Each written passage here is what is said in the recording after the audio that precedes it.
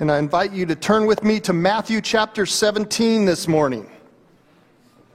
We're skipping ahead in the traditional church calendar. This is historically known as Transfiguration Sunday. And so we'll be focusing on that story today. And the thing about it is, if you know me very well, you'll find that I really enjoy the mountains. I mean, I love the beach and all that stuff too, but there's something about being in the midst of the mountains. And not just in the midst and looking up at the beautiful view, especially when they're snow-capped and we're not. Yeah, you got that right. But one of my favorite things to do is to get up on top of the mountain. And had the pleasure of Pat Braswell taking me up on four-wheelers and with others, and us going up Marble Creek to the top and sitting up there. And as we stand on the top, you can see over the entire valley. And I've done that in Colorado as well, from mountaintops of I didn't make it to the full 14,000 hiking that thing, but I did get to 13,800, and that's my claim to fame. But as you sit there and you take in the view, you begin to understand a different perspective. You get a different understanding that you can't have from anywhere else. And the higher, the better. I've told you about, same with being, up at the top of the Grand Canyon and looking down and freaking my dad out because we're too close to the edge. And but life is like that as well. That sometimes there are elements and events and periods in time where we have these high points that give us a perspective that we can't experience anywhere else. That in those viewpoints, those experiences help sustain us as we move forward. Because you can't forget them. They leave an imprint on your life. In the Old Testament, these experiences were called theophanies. People that talk about them. The theo meaning God and epiphany meaning a revelation. So when I say that, it's a revelation of God. Such as the story of Moses, who was walking along in the desert, minding his own business, and all of a sudden, there's a burning bush that's not burning, not being consumed. And as Moses stood there, he hears a voice of God say, "Moses, take off your shoes, for you are on holy ground." And while Moses had been wandering before, in that moment, Moses knew. He had experienced other things. He had seen other things. He had been in other places. But in that moment, he knew that God was real. That God was speaking to him specifically. It happens to him another time later. He goes on the top of Mount Sinai, and for 6 days and 6 nights, Moses is up there, and all of a sudden a cloud surrounds him, and God speaks into him, and in the midst of the presence of God, he is given the 10 Commandments.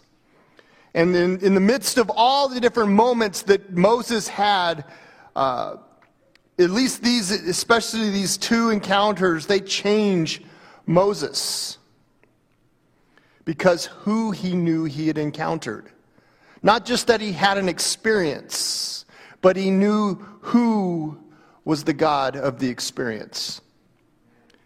Today we look at a different but a similar story where Jesus, He's been teaching and preaching and meeting with his disciples and training them.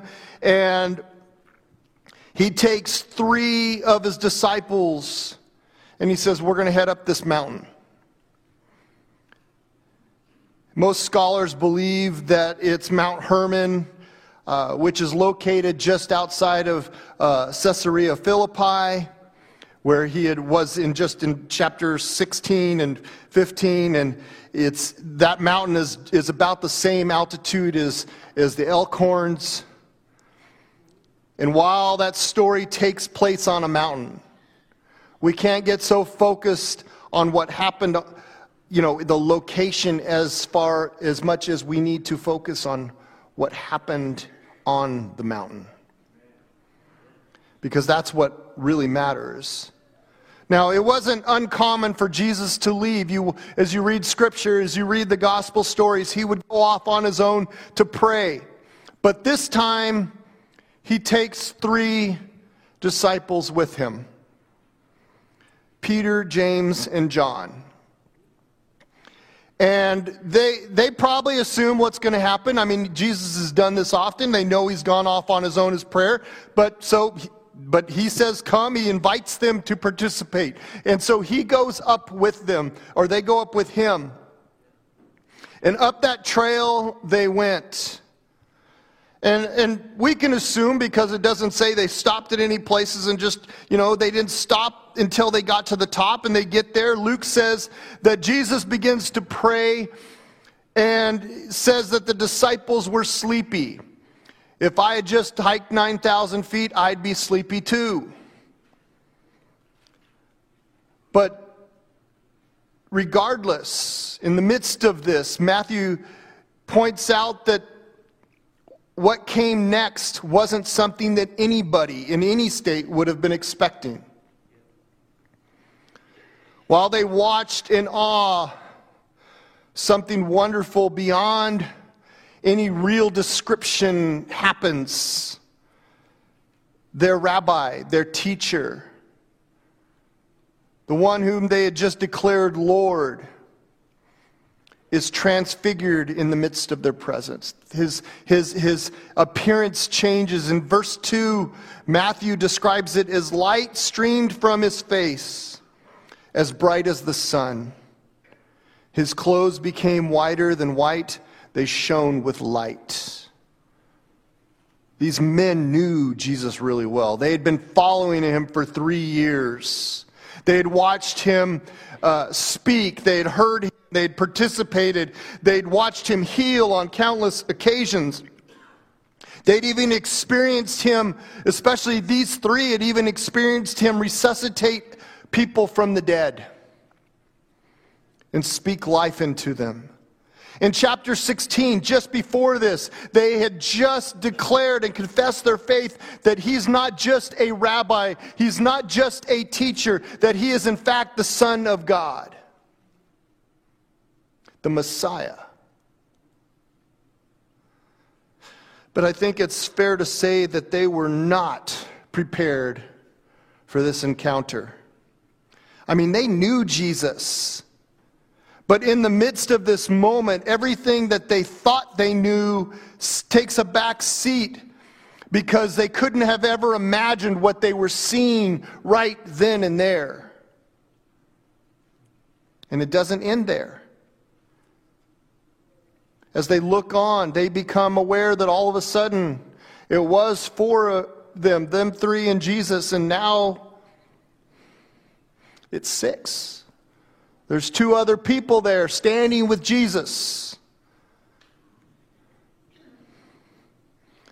And in some mysterious, wonderful way, they knew who these 2 figures were: Moses, the lawgiver, and Elijah, the greatest of the Old Testament prophets. They knew the stories of these men. They had been told them since they were kids. They knew that Moses had been on a mountain like this at least once before, where he talked with God face to face and he received the 10 Commandments. They knew of Elijah, who went on a mountain and fought the prophets of Baal. when he prayed fire down from heaven and defeated those false prophets, bringing God's people back to him. And here were the key representatives of the law and the prophets in conversation with the living gospel. I mean, think about it. They have a vision of all Scripture fulfilled right then and there. They have the law fulfilled, the truth triumphant, and the plan of salvation standing right before them. All represented in one glorious conversation. Luke tells us something of what Moses and Elijah were discussing with Jesus, that they were talking about another mountain yet to be climbed, the hill of Calvary. And I think it's fair to say that Peter, James, and John probably didn't fully understand the implications of what is headed their way and what is in this midst of this moment. I mean, the disciples are uncomfortable. Don't ever think that when God manifests in that kind of power that it's going to be a comfortable, sit back, easy time. It's going to get uncomfortable. And they're freaked out. It says that Peter, in the midst of it, tries to do something. Rather than just sitting back, he speaks up and he says, Lord, it's good for us to be here. If you wish, I'll put up 3 shelters. One for you, one for Moses, and one for Elijah. And just as he states this, as he's speaking this, a cloud encircles them, and a majestic, thundering, authoritative voice from heaven speaks as the Father encapsulates this. He says, just like he had at the moment of baptism, "This is my Son in whom I love. With him I am well pleased." But he adds something else. Listen to him. Listen to him. In this proclamation, we are given very specific instructions. It's not just pay attention, it's listen, actively participate in what he is saying. Because the heart of faith is not Jesus and the law. The heart of faith isn't Jesus and proclamation. It's not Jesus and anything. The heart of faith is Jesus. That's the message on the mountaintop. It's carried home with Peter, James, and John. But suddenly that moment is over. They start to head down the mountain. And even before they get to the bottom of the journey, they're back to the nitty-gritty of life and circumstances. As far as we know, they never experienced another kind of moment like that. But one of the things we need to remember is that those men never forgot what they saw on that mountain. They were told specifically not to share it until after the resurrection. And they didn't even understand what that meant. They just hold on to this moment. And they would need it. They needed that moment. For it, in just a few weeks, they would need it because their master is going to be taken away, mocked, beaten, and hung on a cross. They would need it when they felt in the midst of the moment that it felt like defeat. It felt like weakness. But they had been on the mountain. They had experienced the glory of God. And that helped them to believe in the midst of the resurrection and helped them reassure the other disciples as well. They needed it after Jesus ascended into heaven and they faced their own crosses that were going to become very heavy. There may have been times where they were tempted to forget, to wonder if it was really worth it. But they couldn't let go what they knew to be true. They had been there. They had seen a glimpse of the glory of God. That's why they had been on the mountain. They knew that their master was the Lord of Moses and Elijah, and that they could trust that God would not waste their lives in sacrifice. I mean, you look at the 3 disciples that were there. James would be killed by the sword early in the first wave of the persecutions. What he saw was not wasted on him because it helped sustain him as he was persecuted. Peter took that moment, and he helps lead the church in Jerusalem, and then Antioch, and Ephesus, and Rome. And what he experienced sustained him, and he passed this story on to others. John outlives them all. And he lives with this memory of the day of transfiguration on a mountain in the north of Israel that was a blessing and a hope, and he passes that on. And much like the disciples, we don't get to live on the mountaintop, or even live for that experience, really. Yes, it's great when we get to be a part, when we experience those moments.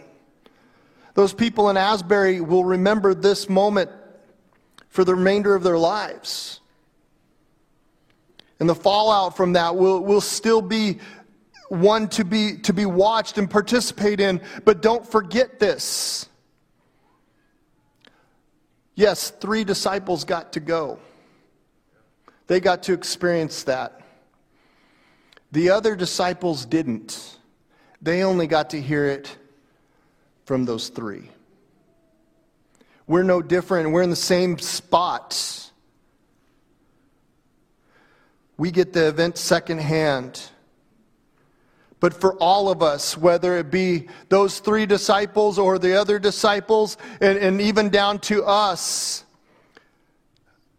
our calling is to live in confession of faith in the Master.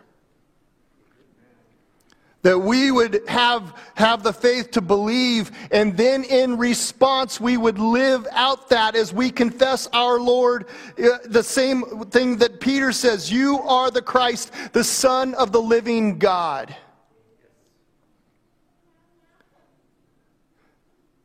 Like those disciples, what we can do if we have the faith is we affirm in our hearts daily that Jesus Christ is Lord by living that message. We can spend time, and we seek to spend time with Him daily. We listen and we participate in prayer. We ask Him if we can come along when He cares for the hurt of for the people who hurt. And that's some of the things that we can do. And sometimes when we least expect it, we will get to participate in those defining moments when God comes down. It seems like God comes down in the midst of the mountaintop. And God comes through healings. And He meets us in the midst of those special times that touch us deeply. You can talk about camps. And those going to NYC will talk about NYC for the rest of their lives. You can talk about missions trips and revival services in the local church. Special times, because we know that we have experienced the living God. But don't miss this. God never meant for us to live on the mountaintop. What follows in Matthew 17 is just as important in the midst of the Transfiguration story. The disciples and Jesus come down from the mountain. down into the valley, and the first thing that happens is they don't get to report things. They don't get to set up shop and lead a worship service. No, what they're doing is they walking down and they encounter a family that is deep in the midst of stuff. They are in pain. They are struggling. They've done everything they can in the midst of this, and their boy is dealing with seizures, and he's fallen into fires and burned, and all this stuff that's going on. And in the midst of all of this, the disciples, here they've come off this mountaintop experience, and it's there so it can sustain them in the midst of life. And they've discovered a very real truth, that God is also down in the midst of the valley and doesn't just live on the mountaintop. That God is with us, not just on those mountaintop experiences, but God that is with us the next day at the bottom of the valley, bottom of the mountain in the midst of the valley. And you all know what it's like down at the bottom of the mountain. We all do. We know what it means to experience severe illness and death. We know what it means to experience trauma in relationships. We know what it's like to face struggles. We know what it's like at the bottom of the mountain. We don't have to talk a whole lot about describing that. But we also know that God is with us in the midst of those moments, giving us hope and strength in the midst of that time. That's what Joshua was speaking about several weeks ago, that God, you may have chaos going in the midst of your life, but God is still there. He doesn't leave us. He doesn't forsake us. He may if you're wearing a Celtics jersey, but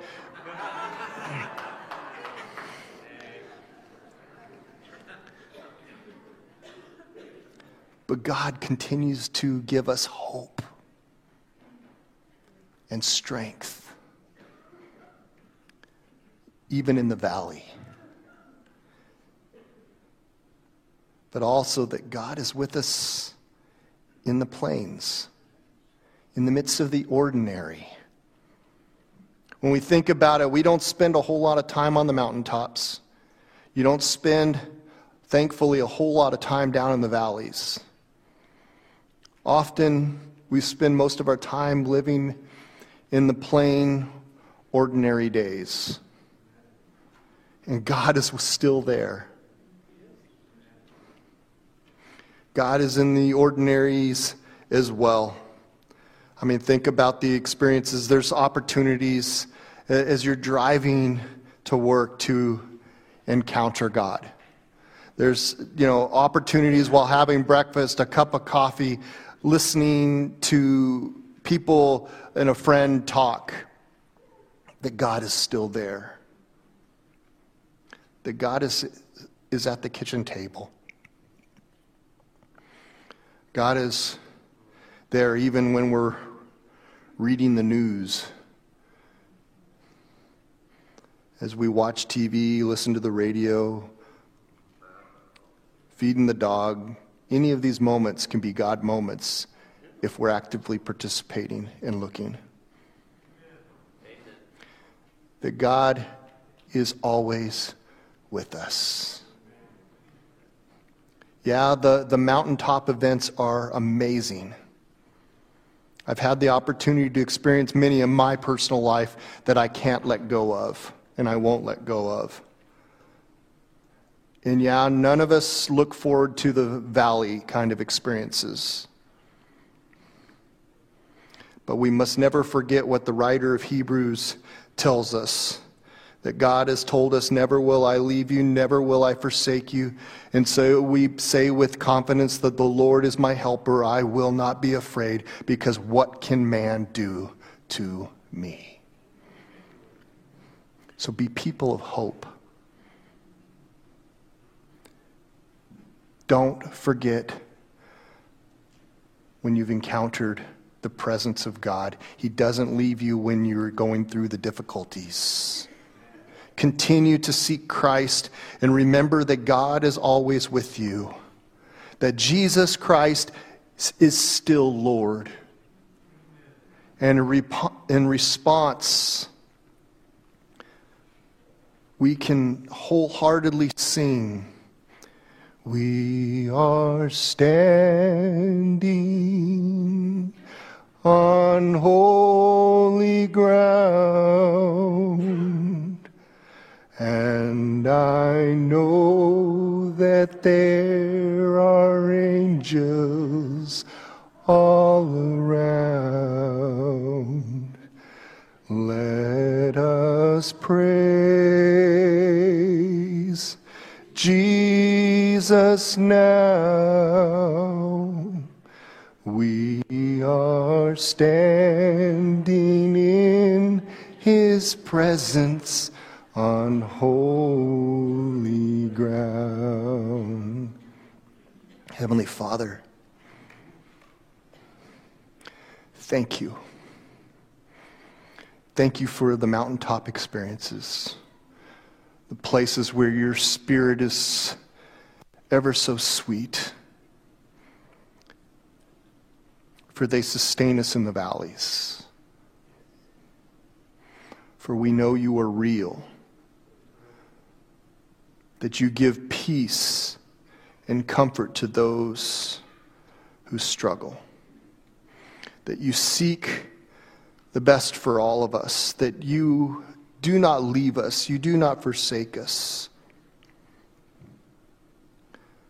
that even in the midst of the humdrum of the ordinary, you are still there if we look, if we pay attention, that we do stand on holy ground because, Lord, you created it all,